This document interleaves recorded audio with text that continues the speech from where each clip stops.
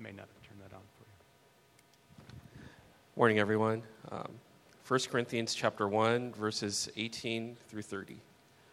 For the word of the cross is folly to those who are perishing, but to us who are being saved, it is the power of God. For it is written, I will destroy the wisdom of the wise, and the discernment of the discerning I will thwart. Where is the one who is wise? Where is the scribe? Where is the debater of this age? Has not God made foolish the wisdom of the world?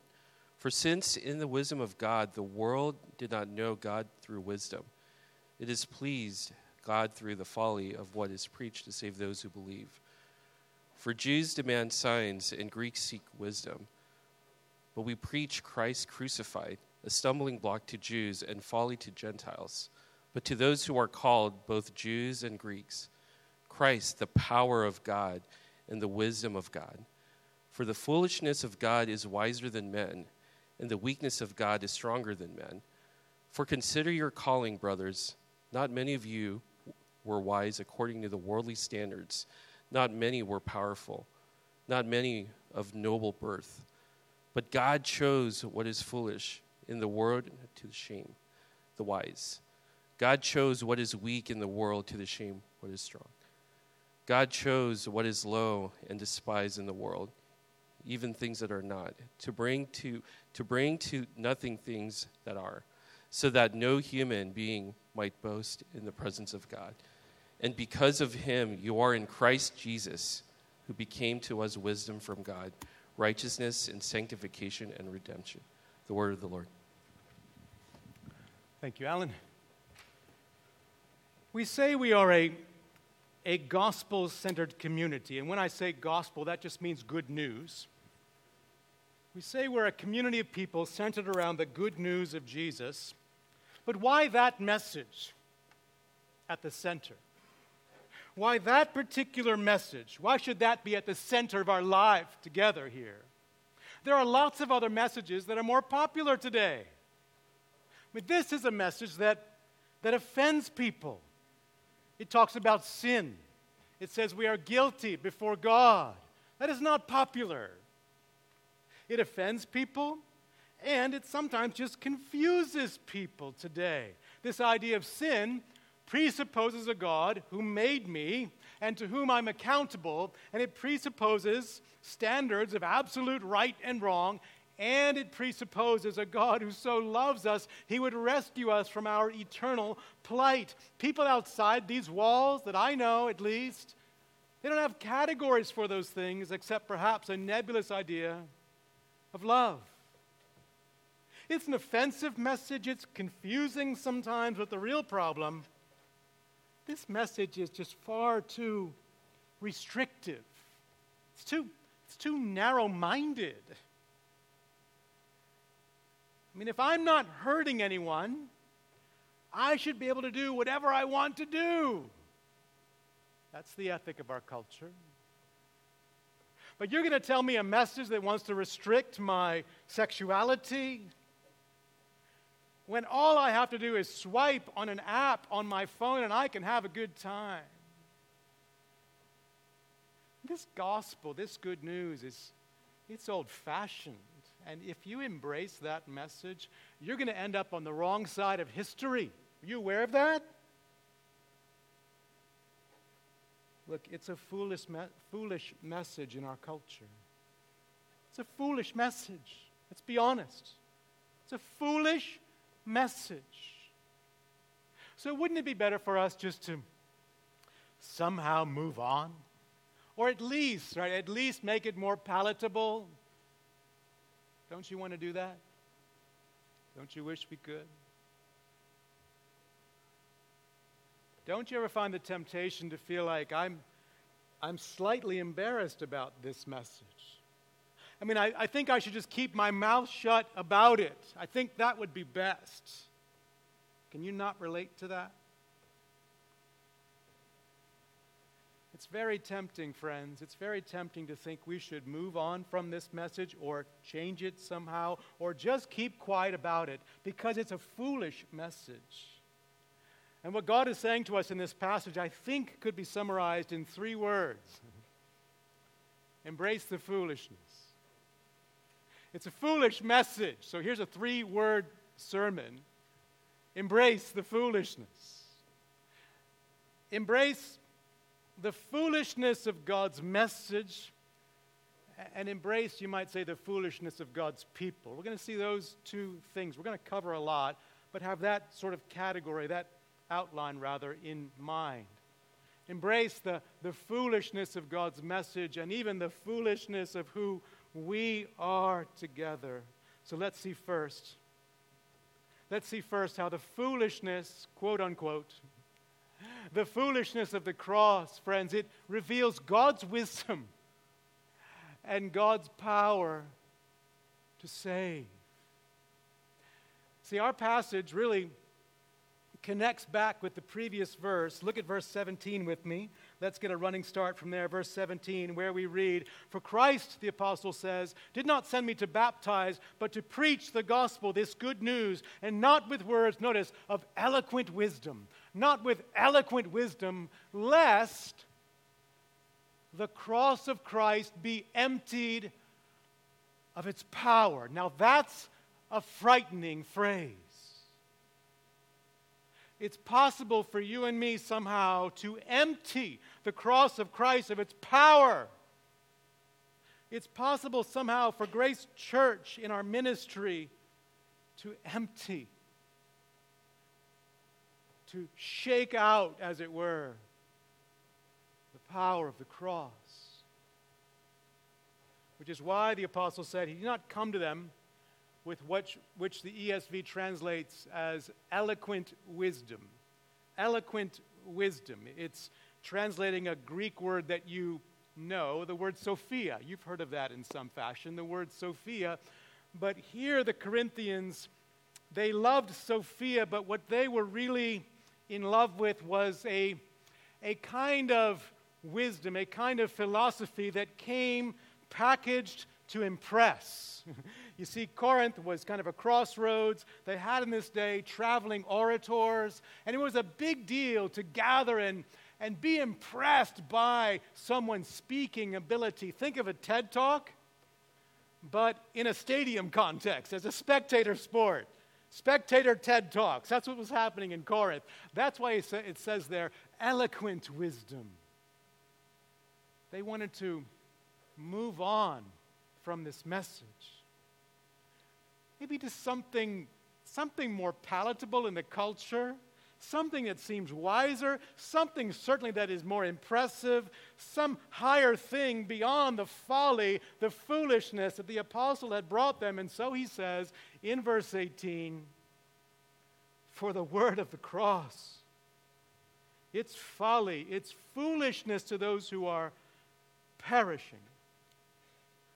But to us who are being saved, it is the power of God." We often say, there are only two kinds of people in the world. And then it'll be something like people who love Brussels sprouts and people who don't. Or people who like the beach and people who don't. People who are Padres fans and people who aren't. We create all kinds of dividing lines, right? Well, here's the ultimate dividing line. The word of the cross. The message of Jesus Christ and Him crucified. And this verse is telling us those who reject that message, they're in the category of the perishing. For those who embrace it, those who believe on Jesus Christ, His life, death, and resurrection, they are in the category of those being saved. I'm not trying to offend you. If you're here and you're not yet a believer in Jesus Christ, we're glad you're here. And I think you're in the right place this morning personally. I'm not trying to offend you. But this passage is saying, this verse is saying, that you are currently in the category of the perishing and will do so for eternity unless you turn to Jesus Christ, turn from going your own way, and trust in His life, death, and resurrection to bring you to God. So I just want to pause and plead with you. Turn to Christ. Turn to God's love for you in Christ. Turn to the one who gave his perfect life to take away your sins and reconcile you to God. And if you come to him believing, relying only on him, he will do that for you, friend. But this passage is really addressing Christians. Christians who are moving away from that cross, moving away from that gospel. They're enamored with Sophia. They want a more palatable message for the culture, one that will be more impressive and seemingly more wise to the culture. And so the apostle says in verse 20, where is the one who is wise? You Corinthians want wisdom? Okay, where's the one who is wise in your eyes? Where is the scribe, the expert in the law? Where is the debater of this age, the philosopher? Has not God made foolish the wisdom of this world? God has outwitted the wisdom, the supposed wisdom of mankind. How? Verse 21, for since in the wisdom of God, notice, the world did not know God through wisdom. Left to ourselves, we're just groping around in the dark, trying to find a God of our own making, trying to find truth, trying to find peace, trying to find satisfaction. We're groping around in the dark. We're grasping at straws. You pick your metaphor for futility. And that's what the apostle is describing. The world, through its wisdom, did not know God, does not know God, so it pleased God through the folly, through the foolishness of what we preach to save those who believe. Now, he is not saying preaching is foolishness per se. We'll talk about preaching a little bit next week. He's saying the content of my preaching, the folly of the content of what we preach, it pleased God to save through that content. Now, let's first ask, though, just to understand his argument, okay, why does this world view the message as folly? Why? Well, he's going to tell us. He's going to root the reason in two basic human idolatries. Two fundamental things we love more than God. Two things we try to hold God to that he might explain himself to us. Verse 22.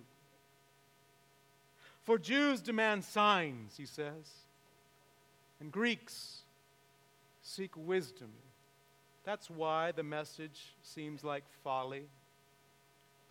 The apostle uses these two groups to illustrate two basic idolatries. I think you could call them human power, autonomy, and human wisdom or reason. You see, the human heart treats life like a game of checkers.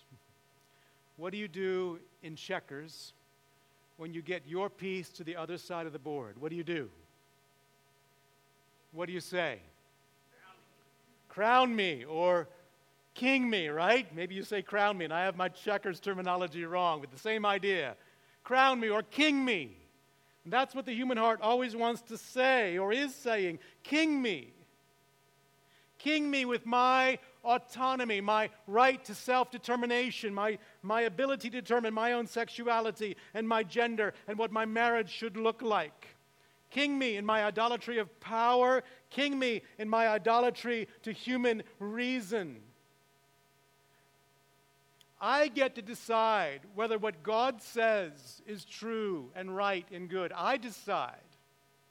And so if I don't like holy war in the book of Joshua, or I don't like his standards of sexuality in 1 Corinthians 6, or I don't like how he defines marriage in Genesis 2, I throw it all out because God must measure up to my standards of reason and acceptability.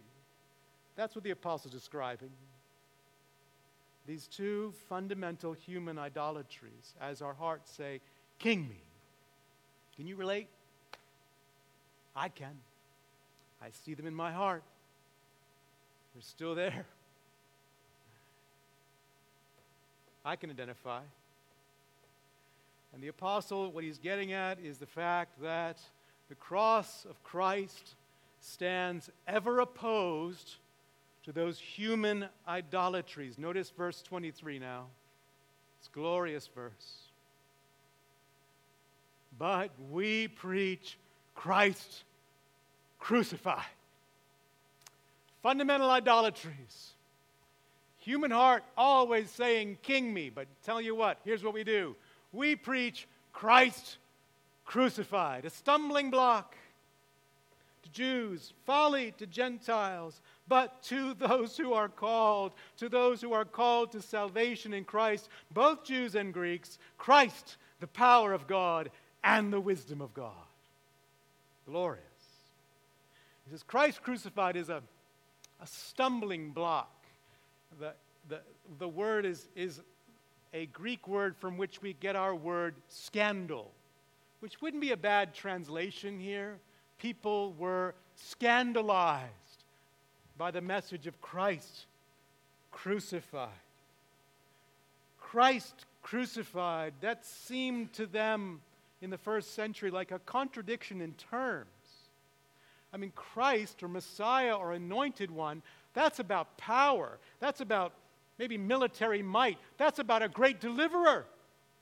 And crucifixion was the most humiliating, shameful way to die, hanging naked for days in public, as you were executed as a state criminal. Christ crucified, it's like saying hot ice, frozen fire. Those terms don't go together. They don't make sense together.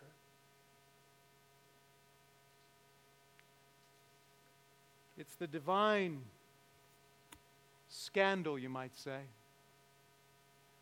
crucified Messiah.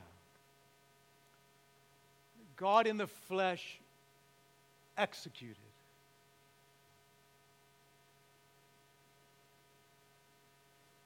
God's word, God's law said, "Cursed is everyone who is hung on a tree."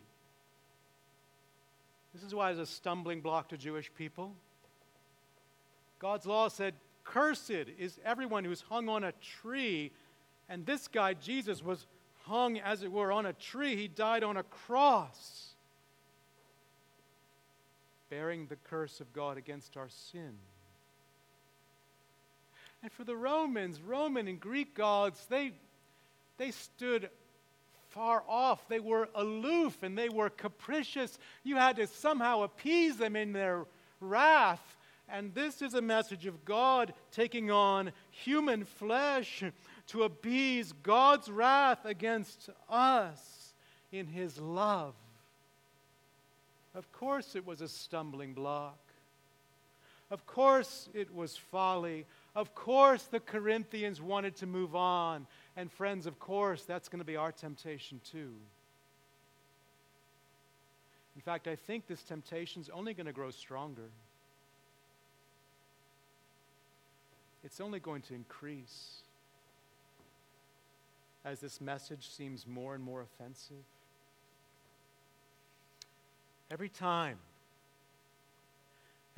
we think it's an offensive message and I don't want to offend people, every time we think no one thinks in this old-fashioned way anymore, every time we think I don't want to be on the wrong side of history, is every time your heart is saying, "King me."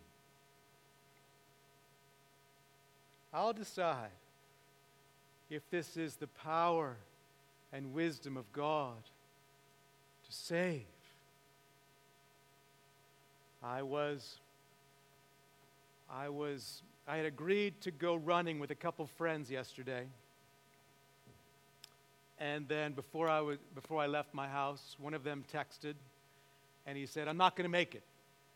So now it's just going to be two of us, a guy I'd been reaching out to, and a feeling of, I just want to use the word dread, came over me. Maybe it'd be anxiety. Do you know why? So I suddenly realized, oh no, this could be an opportunity for outreach. I'm serious. Oh no, this could be a gospel opportunity that I have an obligation now to try to seize. And I had a sense of dread about this. And then I drive to the meeting place and I see a different guy's car there. And I had a sense of relief. Oh, it really is going to be three of us. It's going to be a group context, so really not a gospel opportunity. I am telling you the truth. What was going on there? I was confronting the foolishness of this message, and I didn't want to appear foolish. My heart was saying, "King me."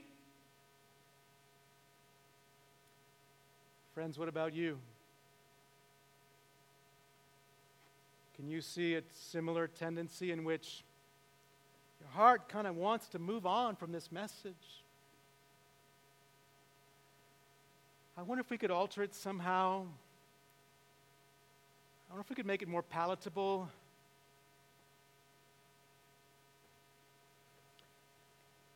In the morning prayer meeting, we were praying especially for I guess would be the millennial generation.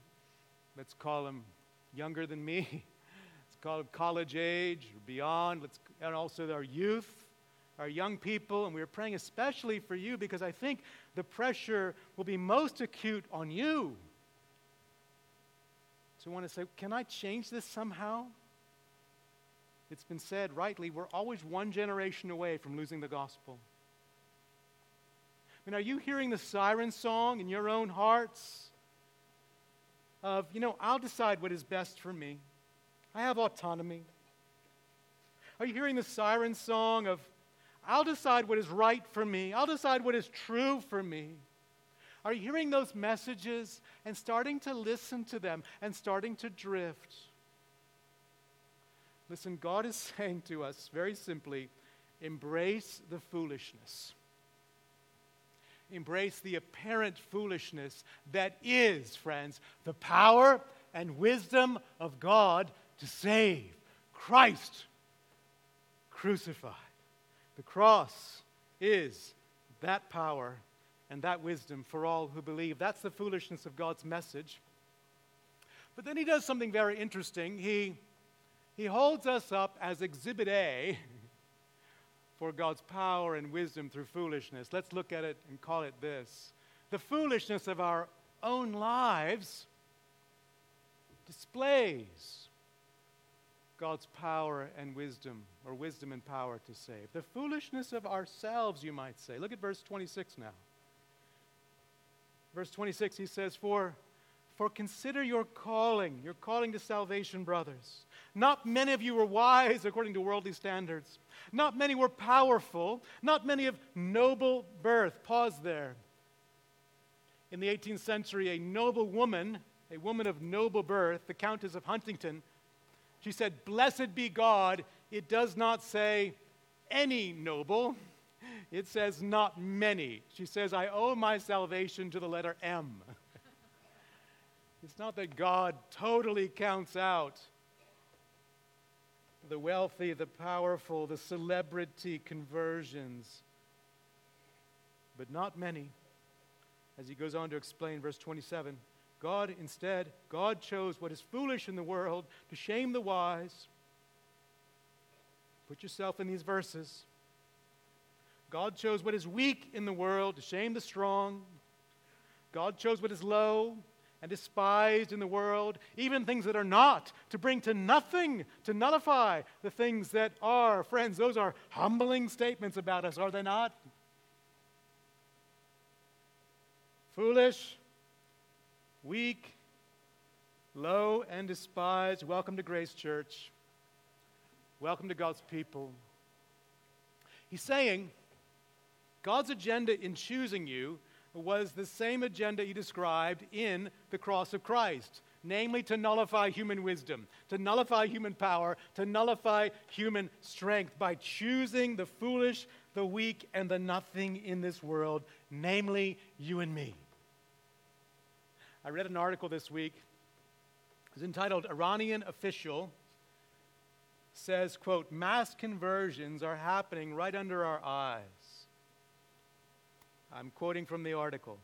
Addressing a gathering of Shia Muslim leaders, Iran's intelligence minister, Mohammed Alavi, admitted to summoning Christian converts for questioning, saying that mass conversions are, quote, happening right under our eyes. This is the Iranian intelligence minister.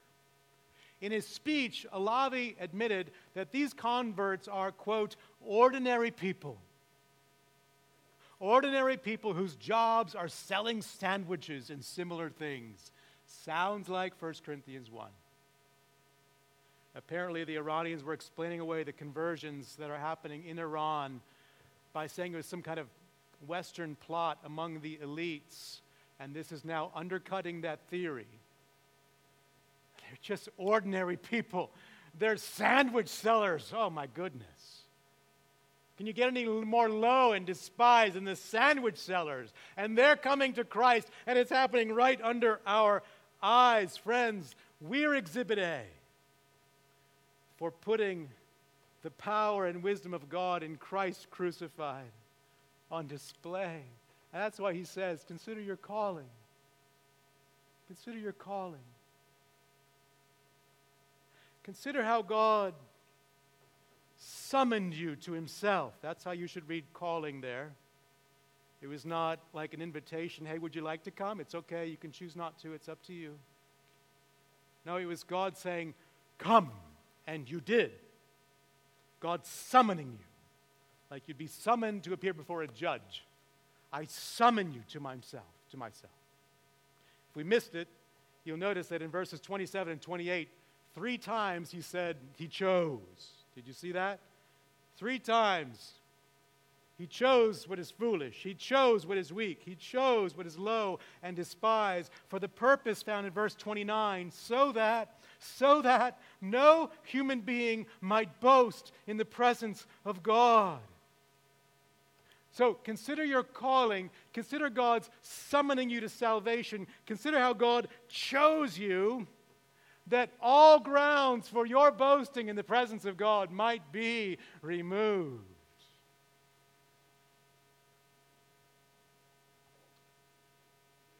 Think about the guy in Mark chapter 3. Jesus is in the synagogue. There is a man with a withered hand. The religious leaders want to accuse Jesus. They want to see him heal on the Sabbath, which they think is a problem. And so Jesus is, it says, angry at their hardened hearts. And so he says, look, is it lawful or not to heal on the Sabbath? I think it is good to do good on the Sabbath. And he says to the guy, stretch out your hand. Now, if that guy could have stretched out his hand that morning, he would have done so. But at the instant that Jesus commands him, stretch out your hand, Jesus also gives the ability to stretch it out, and he did. That's what your salvation was like. You are commanded to believe. God commands you to believe that you were dead in sin.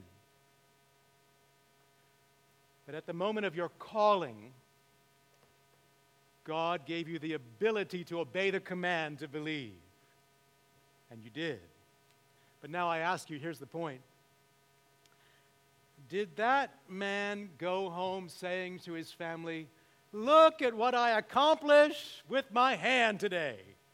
Look at what I did with my old hand, by myself, on my own. Look what I did with my hand. I stretched it out. No. He went on home boasting in the one who healed him that he might stretch it out, and that's the point the apostle says.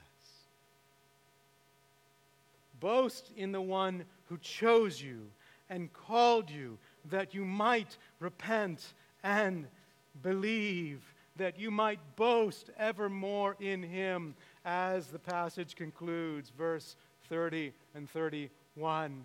And because of him you are in Christ Jesus, who became for us, to us, wisdom from God. What is that wisdom? He's going to explain. It's righteousness, it's sanctification, and redemption.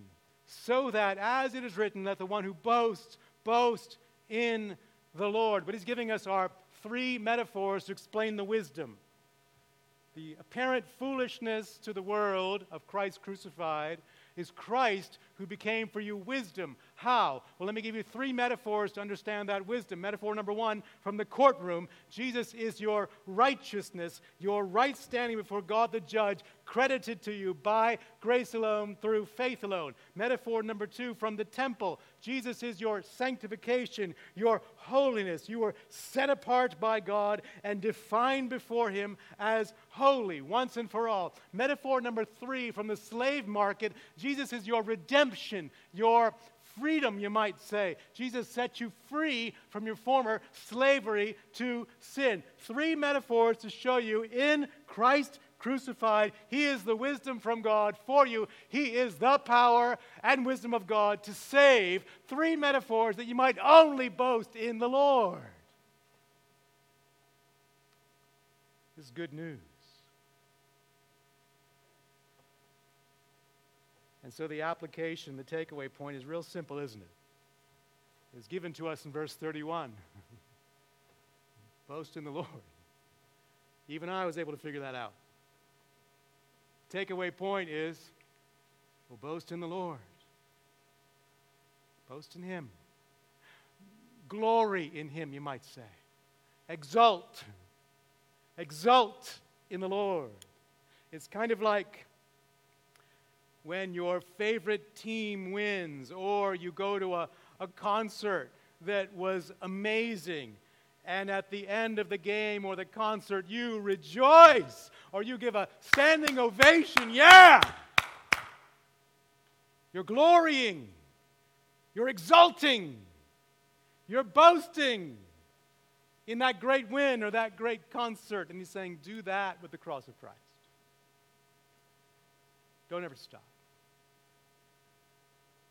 Friends, this is why we must be a gospel-centered community. It's why we must never, ever, ever alter the message, move on from the message, hide the message, be embarrassed of the message,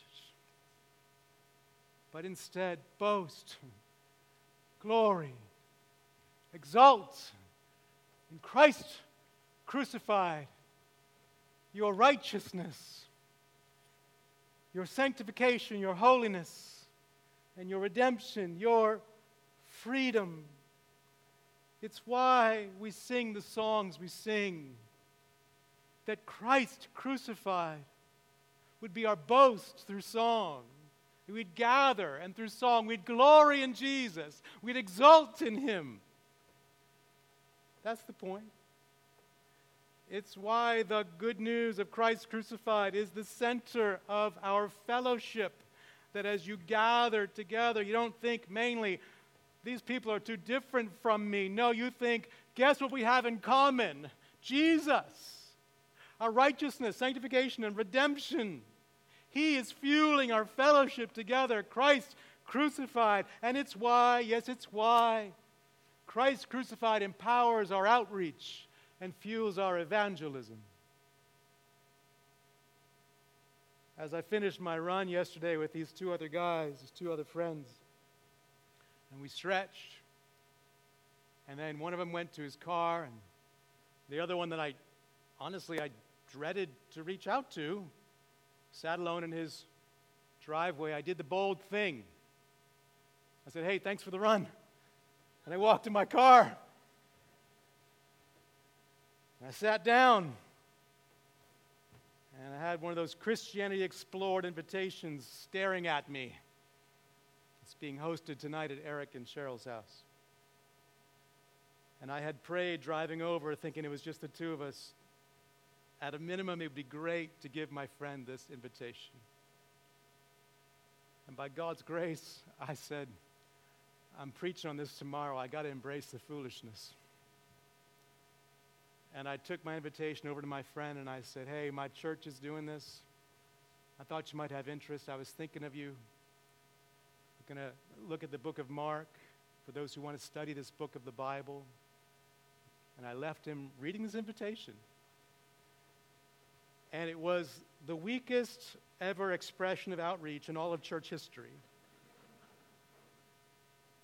But maybe a tiny bit, friends, of embracing the foolishness, that I might boast, glory, and exult in the Lord.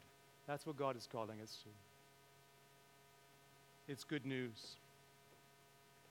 Christ has become for you true wisdom. The message seems foolishness, it might seem folly. Here's true wisdom from God. Your righteousness, your holiness, and your freedom in Christ crucified. The power and wisdom of God to save you, friends. So boast in Him, glory in Him, exalt in Him. And to help us do that, we're going to take the Lord's Supper together, quite fittingly. So would the music team please come back, and those who are going to serve us, please prepare to do so. The Lord's Supper is a great opportunity to put this right into practice, to apply the Apostles' quotation of Jeremiah. The one who boasts, not boast in yourself today, not say, "King me," as my heart wants to do all the time. But you take the bread and the cup, and it's a great opportunity to boast in the Lord, to glory and exult in the one who is crucified and is raised for you.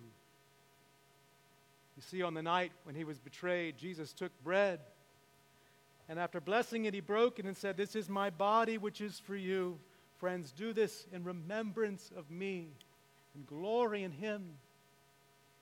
Then he took the cup, saying, "This is God's covenant sealed with my blood. Drink from it," he said, "in remembrance of me." And you can exult, you can boast in him. So as the band begins to play in a moment, when you're ready, come down the side aisles. Take a piece of bread, take a cup of wine or juice. And in your heart, friend, be intentional. Embrace the foolishness, as it were, and boast in Jesus Christ. If you're aware of any ways you've been boasting in yourself, as we all tend to do, boast in Jesus, glory in him, exult in him right now. Those who haven't trusted in the life, death, and resurrection of Jesus, we ask you to take Christ, like I mentioned. Turn to Jesus and be transferred from the category of the perishing to the category of those being saved. Let me pray for us as our servers prepare. Lord, help us now to boast, to glory, to exult in you over everything else. Lord, my heart so quickly wants to say, "King me, crown me." And by your power right now, help us to glory only in you, to exult in you alone, to boast in true wisdom, the one who became for us wisdom from God, our righteousness, our holiness, and our redemption, our freedom. We thank you for this in Jesus' name. Amen. When you're ready, please come down the side aisles.